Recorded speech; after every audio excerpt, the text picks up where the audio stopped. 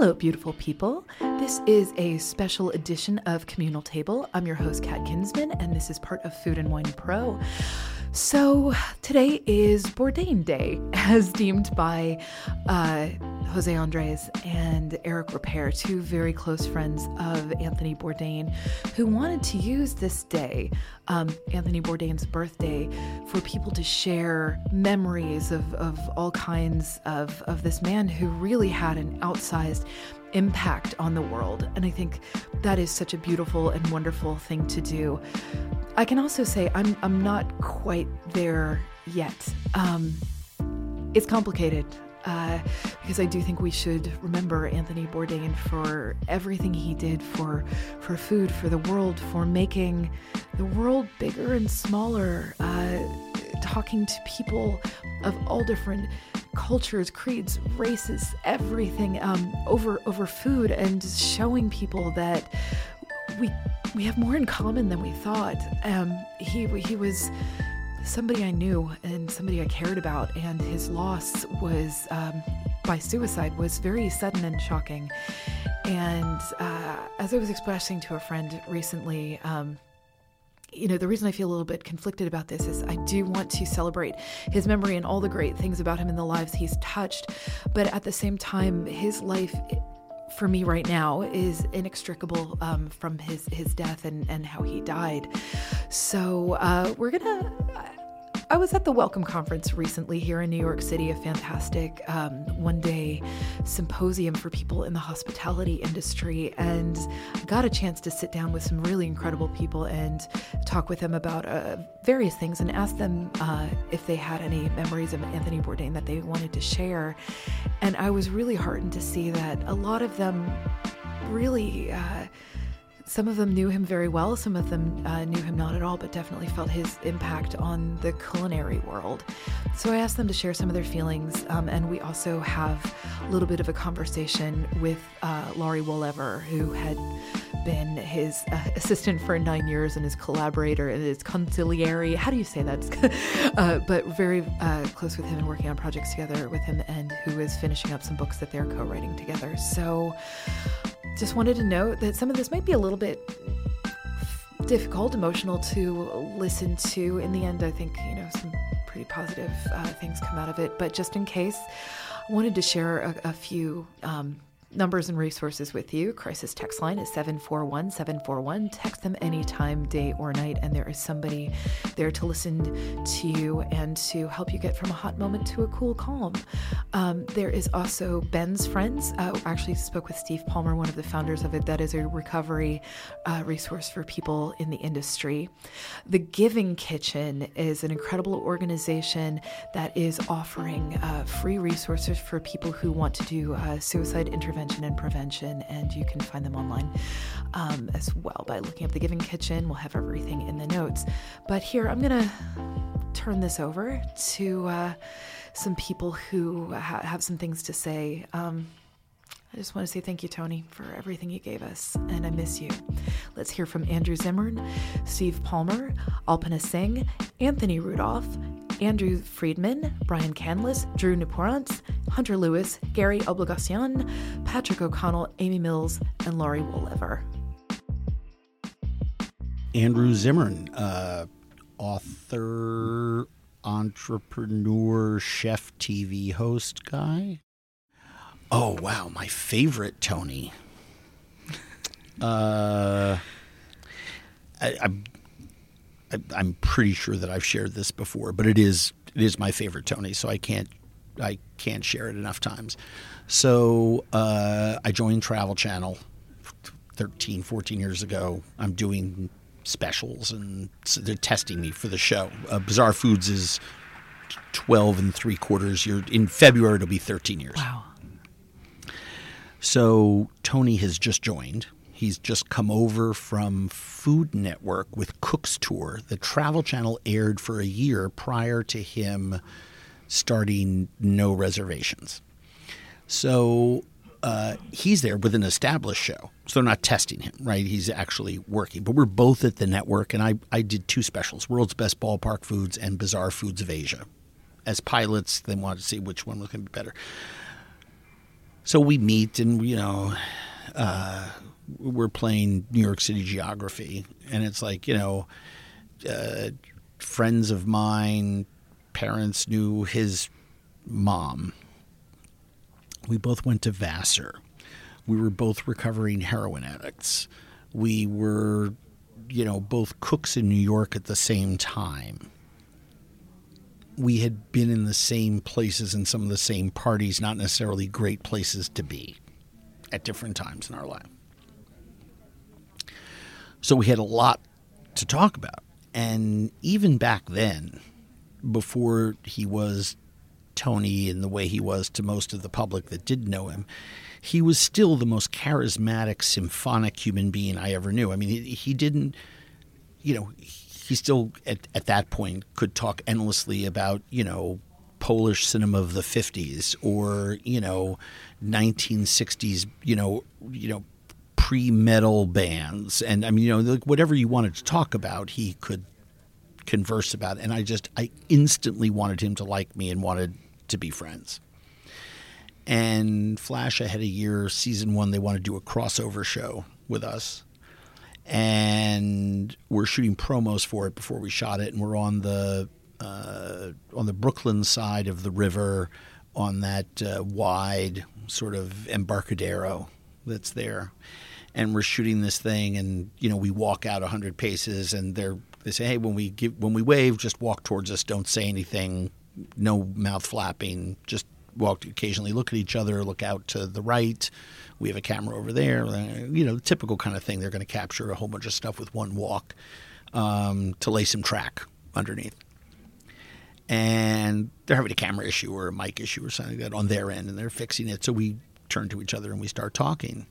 And I fear this is my mom just because, what are we doing tonight? Let's go out, because now I'm, and this is 13, 14 years ago. I'm like, we're going to be friends. This is going to be fantastic. And he looks at me and he says, literally like he was reading my mind. He says, the only way we're going to be friends is if you have a successful first season, so don't fuck it up. And I looked at him with that face that was like, what do you mean? He says, they've tried every show before me, after me, et cetera. It's not working. This network has to work. I want this network. I mean, like, this all in. Pat Young was the person who brought Tony over. He brought me over. Then subsequently a lot of other, to try to make a travel channel filled with immersive experts. And the glory years of that network, I think, was when Pat was running it. I mean, it just was firing on all cylinders. But for Tony to say that and articulate that way, it was just the magic of him. And the pressure was on, and I was like, you're darn right, I'm not going to fuck it up. And, Monday was, for the first 2 or 3 years, was our night. It was my show followed by his show, and it just blew up Travel Channel. And then he kept Monday, and I moved to Tuesday, or I forget or vice versa or whatever. And that's how the network, like, enlarged and planted flags. And then other people came up behind me, and you're like, don't fuck it up. You're on my night, right? I mean, don't fuck up my night. But over the years, as we realized how much more we had in common, we had wives we didn't see as much of as we wanted to or should have. We took our work more seriously probably than we should have in a selfish way. I mean, I acknowledge that. You get off, and we loved what we did so much. We loved being on the road telling those stories so much that you can't help leaning into that. Sometimes to our detriment, we both had kids that we didn't spend enough time with. And as we became friends, his words were very prescient. They came true because we became close, despite the fact that because we were always on the road, we didn't see a lot of each other. And I probably talked to him in the last couple of years of his life way more than we ever had before. He became very chatty. All of a sudden, he discovered texting, DMing, I got the DMs. And I was just like, Mike, I actually said to him, like, are you fucking all right? I mean, like, just joking with him, because he would just like text me shit out of the blue. He would be reading my Twitter feed. I would say something nice about some random person. He'd be like, oh, this is how I know the blah, blah, blah, blah, blah. Why do you think they're nice? And he'd want to have a conversation. It was really funny. We would start to, meet in various parts of the world or cities or whatever, and, have to and be checking in and talking about real shit more regularly. But I'll never forget that day on the Brooklyn side of the bridge, right underneath it. And he also said another thing to me that day that I've never forgotten. He said, TV is a vile mistress. You signed a contract with them, you've already given away your integrity. Don't ever think you can have it back. That's very him. That's perfect. Brian Koppelman, co-creator, showrunner of Billions. I only met him once, briefly, and I brought up AJ Liebling, and he was you just hit me where I live right there. He was so happy that I brought Liebling up, and I loved his work. I read all his books. We met twice. We met once when he had written his first novel, but I didn't really know who, at that time. I barely knew who he was, and then the second time we met was years later, and he was becoming Anthony Bourdain. He was already had one show on, and I brought up Liebling to sort of say, I feel like you're chasing Liebling's ghost, and he loved hearing that, and I loved being able to connect with him in that way. But I didn't know him, and feel free not to use my answer, because most of these people here knew and loved him personally. No. I think that actually he had that unique ability to make people feel like even if they had one experience, they remember the hell out of it. So yeah, for sure. Steve Palmer, managing partner of the Indigo Road Restaurant Group. So as a sober person and as a person in recovery, I think about sort of the first time I read Kitchen Confidential. And listen, in the recovery community, we all tell war stories, right? We all laugh. Part of the healing process is being able to look back and laugh. So it's not that when I read sort of a glamorized version of drug and alcohol abuse that I'm offended. But to read that, to see the way the public sort of glorified that behavior, put it up, and then to really watch his journey about sort of acknowledging that, getting sober, and yet Ben's Friends was founded for Ben Murray, who committed suicide. None of us knew he was suffering. None of us knew he was depressed. So there was a lot of parallels. So for me, Bourdain Day is about our industry continuing to not allow people to suffer in silence. Could you explain for a sec what Ben's Friends is? Sure. So Ben's Friends is a weekly support group. We're in 6 cities, going to 12, that meets for the industry, that specifically addresses drugs and alcohol. It's founded by people that are sober, trying to help people that want to get sober.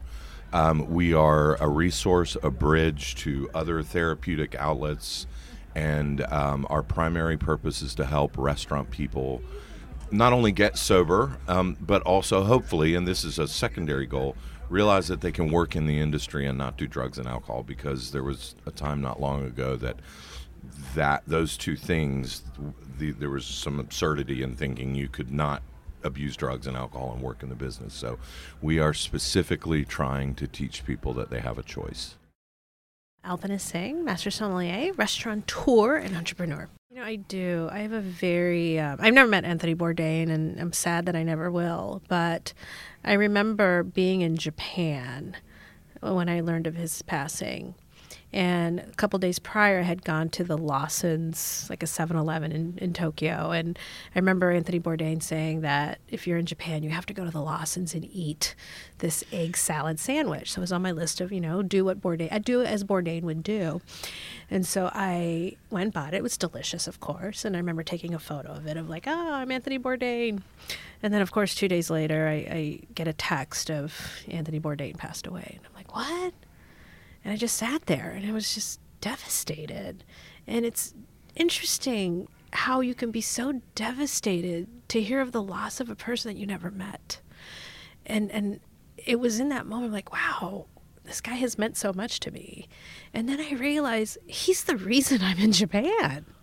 He's the reason I'm here. He's the reason that, you watch his show and you see that fearlessness of just going to Syria and Turkey and, just these even just parts of the United States that you would never think to, go to. And I'm like, wow, he's the reason I'm here. He's the reason why I went to this convenience store, got an egg salad. I mean, he's the reason why so many of us have a passport, and it's a tremendous loss. But I think that to honor him is to keep going and to keep traveling. Anthony Rudolph, co-owner and founder of the Welcome Conference and Co-Create NYC. I remember what I thought the day I heard the news. That even the seemingly strongest of us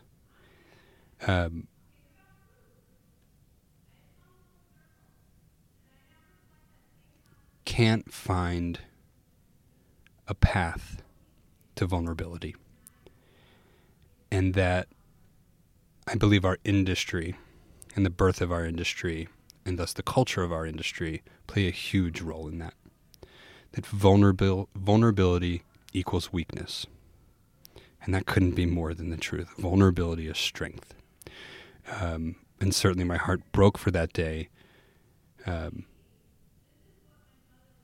because I know there were thousands, if not hundreds of thousands, of people that think and feel similarly alone and unable to speak and share, both because it's an incredibly difficult thing as a person, but also because we don't champion it as peers and colleagues and leaders, and we need to. My name is Andrew Friedman. I'm the author of Chefs, Drugs, and Rock and Roll and the host of the podcast Andrew Talks to Chefs. Oh, geez. That's actually hard for me. You'll tell me if I'm going too fast. Do it. And This is the last question. You can hit. I'm going to tear up as I say this. That's all right. So I think this is the one. I didn't know. I'm always quick to say this, especially because you and I know we were talking the other day. I got interviewed in some prominent places about him, but I didn't know Tony that well. As with many people, more than I realized till he was gone. He was nice to so many people. I don't know how he did it. You probably have this also, Kat. As I've gotten more known, I hear from a lot of people who want advice, and and I try to give it to everybody. I can't even imagine what his inbox was like. But then when he died, everybody seemingly that asked for 5 minutes of his time got it. I don't know what he had left for himself. So I, at the encouragement of a mutual friend, asked him if he would give me an interview. This must have been in 2014. For my blog. I had a blog. I still have it, but it's being neglected. And 5 minutes later, he sends me back an email. Absolutely. It's probably going to take a while to schedule, but I'm copying Lori Wooliver, who, as most people now know, was his aide-de-camp. And we made an appointment to talk. And earlier in the week we were going to meet, I got... I honestly, this is so weird because I have such a great memory normally. I don't remember if it was an email or a phone call. I think it was an email, and I saw it was from Lori, and I thought, oh, here's the cancellation, And Lori says to me, or writes to me, Tony needs to watch the movie Chef, the Jon Favreau movie, which in passing I would say is actually a movie about a middle-aged man's effort to master Twitter, but that's another story. And Tony was friendly with Ro Choi, who had consulted on the thing. He needs to watch it. They're sending over a screening copy. He's going to watch it at 0.0, which was the production company that did his shows. He thought you might like to join him. Okay. So this for me is like, I don't know what, a tennis fan being asked to come watch a practice alone, with like Andre Agassi or Roger Federer or whatever. And then you two can go do your interview over lunch. So I go over there. It was me, Tony, and Helen Cho who did the social media there. That was it. We watched this movie together. And I had made a reservation for lunch at the Breslin, which was nearby. And we walked over there. We sit down. It's like maybe 1 p.m. I know he was going to China, I think it was, the next day for the show. So we sit down. And he says, I said, how much time do you have? And he looks at me and he goes, you're my last appointment of the day. And we interviewed for about 2 hours. We sat and gossiped for about an hour. He gave me, so I'd seen him in San Francisco. Not him. I was with Jeremiah Tower in San Francisco at Zuni Cafe, and they were filming a sizzle reel, or like a little sales reel, for what became The Last Magnificent, which Tony was the executive producer of. And I asked him in the interview, I was in San Francisco and I was with Jeremiah, and they were filming a sizzle reel. Whatever happened with that? And he said, well, we're making this movie called The Last Magnificent, and it's going to go, I don't know if they have the title. We're making a movie about Jeremiah. It's going to make the festival circuit, and then it's going to, be on CNN. And I said, oh, was that announced? No. I said, can I announce it? Sure. Just like that. Sure. And then we were talking a little more, and he mentions, we talked about Shep Gordon, who was like an agent, unofficial, he was a music figure. There was a movie about him called Supermensch. I said, I heard you were maybe doing something with Shep Gordon. And he said, yeah, I saw that movie, and I approached Shep, and he's going to write a memoir for us. And I said, is that out there? No. And I said, I can mention that? Yep. And then he tells me, honestly, I don't know if he ever did this, that he was going to do a sequel to Get Jiro, the comic thing, with a different artist, but the same collaborator, Joel Rose. And, once again, he's like, you can have that. So on my little blog that at the time probably had like 200 subscribers, I'm not even kidding, I had all this I ran an interview, and, all of a sudden, there were full, 800 words write-ups on Eater, like quoting from my thing. It was now, everything about that interaction, from inviting me to join him to watch the movie, to giving me that much time, to giving me that news, he knew full well, having been a struggling writer at one point, what all that meant for me. Personally, I think, definitely professionally, and what it would mean for my stock, That's my Tony Bourdain memory. I mean, that to me was just, I still can't believe it as I'm telling this story, because we weren't pals. I'd ask him for once every year maybe. I'd write him a note and say that was great, or thanks for the support. He would tweet my stuff out. That was our relationship. I never had, except for that lunch, I never had a meal with Tony. I didn't go drinking with Tony. I didn't have that relationship with him. I mean, I would have loved it. I think it's because I couldn't get past who he was, honestly. I know writers who spent time with him, and I think it was my own insecurity. I think he probably would have done those things if I had asked, but I was too geeky around him. I couldn't handle it, to be honest. I know the feeling. My name is Brian Canlis, and I identify professionally as a restaurateur. So I had the honor and total pleasure of being on No Reservations several years ago. And Anthony came to our restaurant and was interviewing us about our favorite things in the city. And at one point I said something a little bit negative about another property in the city, how they had kind of sold out and they didn't have the soul that they used to. As an independent restaurant guy, I'm a little maybe biased towards the independent spots. And I instantly stopped and I was like, oh my gosh, I can't in the media say something negative about. And Anthony kind of put his arm around me. He's like, no, your voice matters. He's like, don't follow the rules all the time.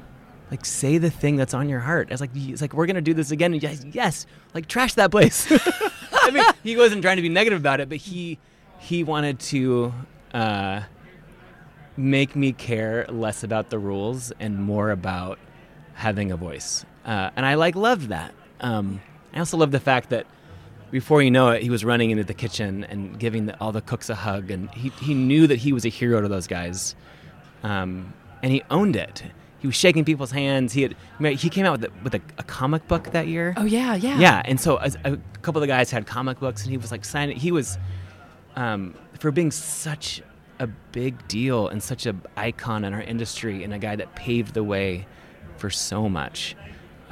He was a down-to-earth cook at heart, and he was not 1 inch above any of the cooks in that kitchen, and came down to their level and talked face to face to us, to everyone. yeah, sometimes you meet TV people and maybe they let you down a little bit. Gosh, he sure didn't. Drew Niporant from the restaurants Petard, Nobu, Tribeca Grill, and I own a little wine store called Crush on 57th Street. Yeah, I got a phone call from him very early in his career. We barely knew each other. But he said, I have this TV thing, and can you come down to a place called Siberia? And it's in the depths of the subway on, I think, 48th or 49th or 50th, one of those streets. And I brought a whole bunch of sushi, and he filmed it. And it was like a tremendously weird, it's like I wasn't close with him. He really didn't know me. But then when the program aired, it's like, well, I invite my friends over, and they bring food. And, we were like buddies, for years. But from that moment forward, anytime we would see each other or get together, there was, it was like, he's picking up where you left off, like we had become friends. So, he went from the ultimate outsider to much more of an insider. I think that hurt him. I think that he didn't want to be like that, but how can you not want to be friends with Jose Andres and Eric Ripera and everybody else? So very conflicted. To this day, I can't figure it out, but no one can. He's a good guy, though. My name's Hunter Lewis. I'm the chief fry cook of Food and Wine. I don't call him Tony because I didn't know him personally, but my one Bourdain encounter when I moved to New York City in 2004. I'd been a line cook. I was a prep cook back in North Carolina when a guy handed me Kitchen Confidential. This was back in 2001. And he said, you need to read this. And he had all the macho bravado of restaurant cooks that were celebrated in the book. And the book helped change my life because it gave me the permission to go and operate in a space, in this sort of liminal zone between cooking and writing. Not that I could write like Anthony could, but it gave me the permission to move to New York City and quit my job as a newspaper reporter and to try to become a cook. And so, in a really ham-fisted way, I tried to tell Bourdain this. I saw him at a bar in the Village, and I asked the bartender what he was drinking. He was drinking Pilsner Urquell. So I bought him one, and I had a little liquid courage myself, and I went up to him and I gave him a beer. And he looked at me, and he shooed me away with his hand. And, at the time, I was like, you know what? I might have done the same thing. He had just come to fame with the book and just begun TV and, was already tired of public adoration. But I think for me, I think about it. The other day, my 5-year-old Smith was watching cartoons, and I came back downstairs, and she immediately turned the TV off, like she was in trouble. I said, what were you watching? And she said, I was watching your hero. And I said, what do you mean? And she said, the guy that travels all over the place. I don't know where he was, but that's your hero, right? And it really touched me because when I had kids, I watched, and I was much more homebound than I am now, and I wasn't traveling. I wasn't going to places because we need to be home to take care of the kids. We watched Bourdain, travel in our mind, and what that taught me was, the value of curiosity and the value of empathy and the value of what you learn when you're on the road. And the fact that my kid had heard me say at one point, or heard somebody else say that he was a hero, that was cool. That's gorgeous. We got it. I didn't call him Tony till after he died. And I did consider him a friend. I couldn't, for some reason, I couldn't tell after that. But you're the second person to say that Bourdain gave a connection with the kids. Gary said that too. Really? Yeah. It's funny because they see him on TV. They know he's cool. Yeah. They know he's original. And that's a 5-year-old. He had that power. Yeah. My name is Gary Obligacion. I am the general manager of Post Ranch Inn in Big Sur, California. I've only met him once. It was passing, so it's more. Okay, I have two.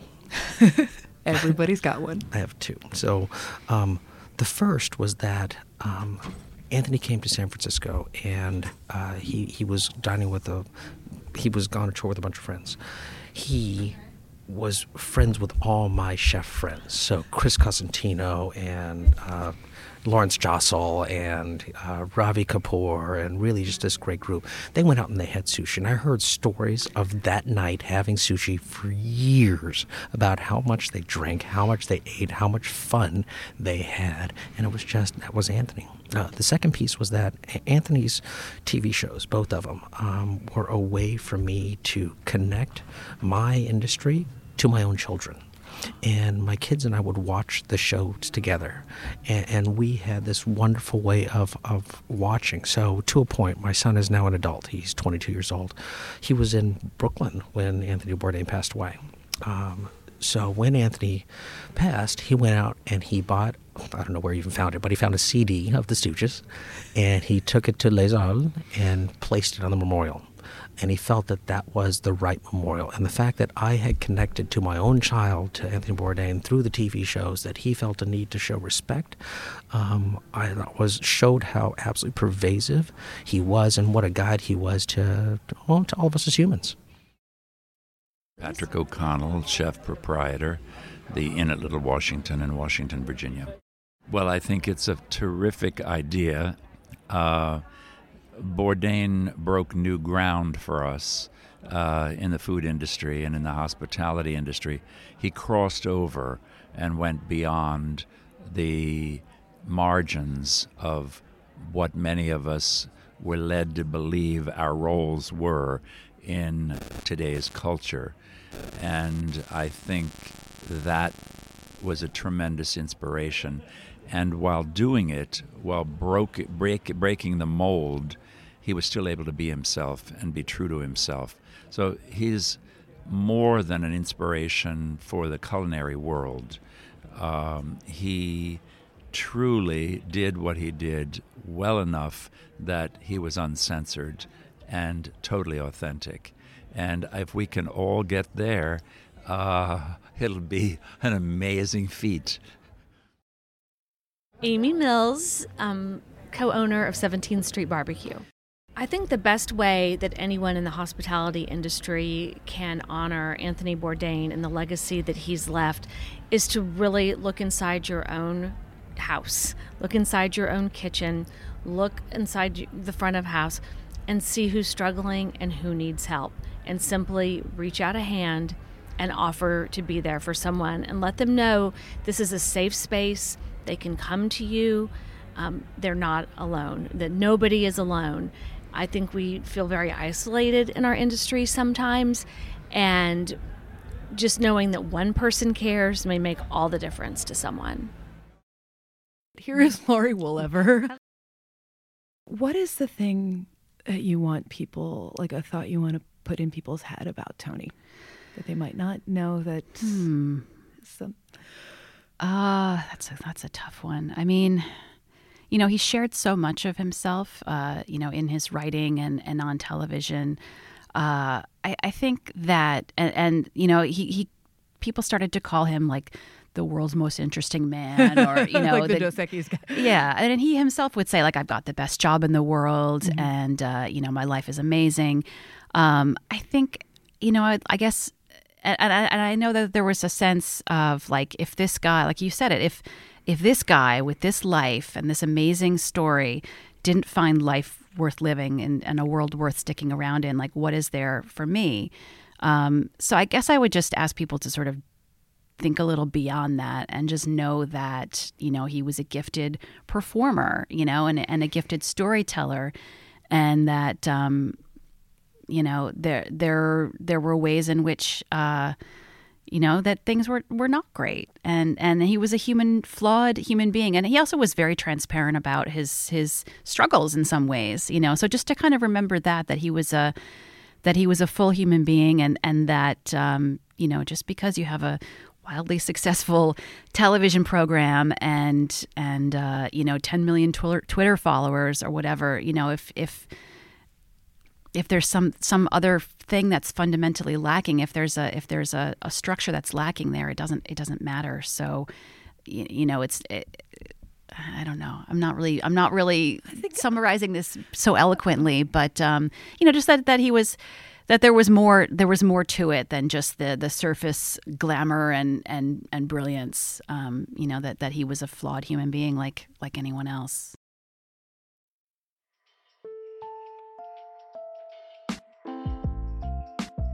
Thanks so much for listening and sharing this time with us. Again, I want to share those resources. Crisis text line, text 741-741-24/7, 365. The Giving Kitchen, look for them online and in the notes here. And Ben's Friends, which is available in cities around the country should people need some solidarity for their recovery. I want to thank our producer, Jen Martinick, and you can find past episodes at foodandwine.com on our YouTube page, and just follow me on Twitter at Kitten with a Whip, and I will guide you to anything you want to know. If you want to reach out and share your favorite memory of Tony, I'd be happy to hear it. Take care of yourself until the next time.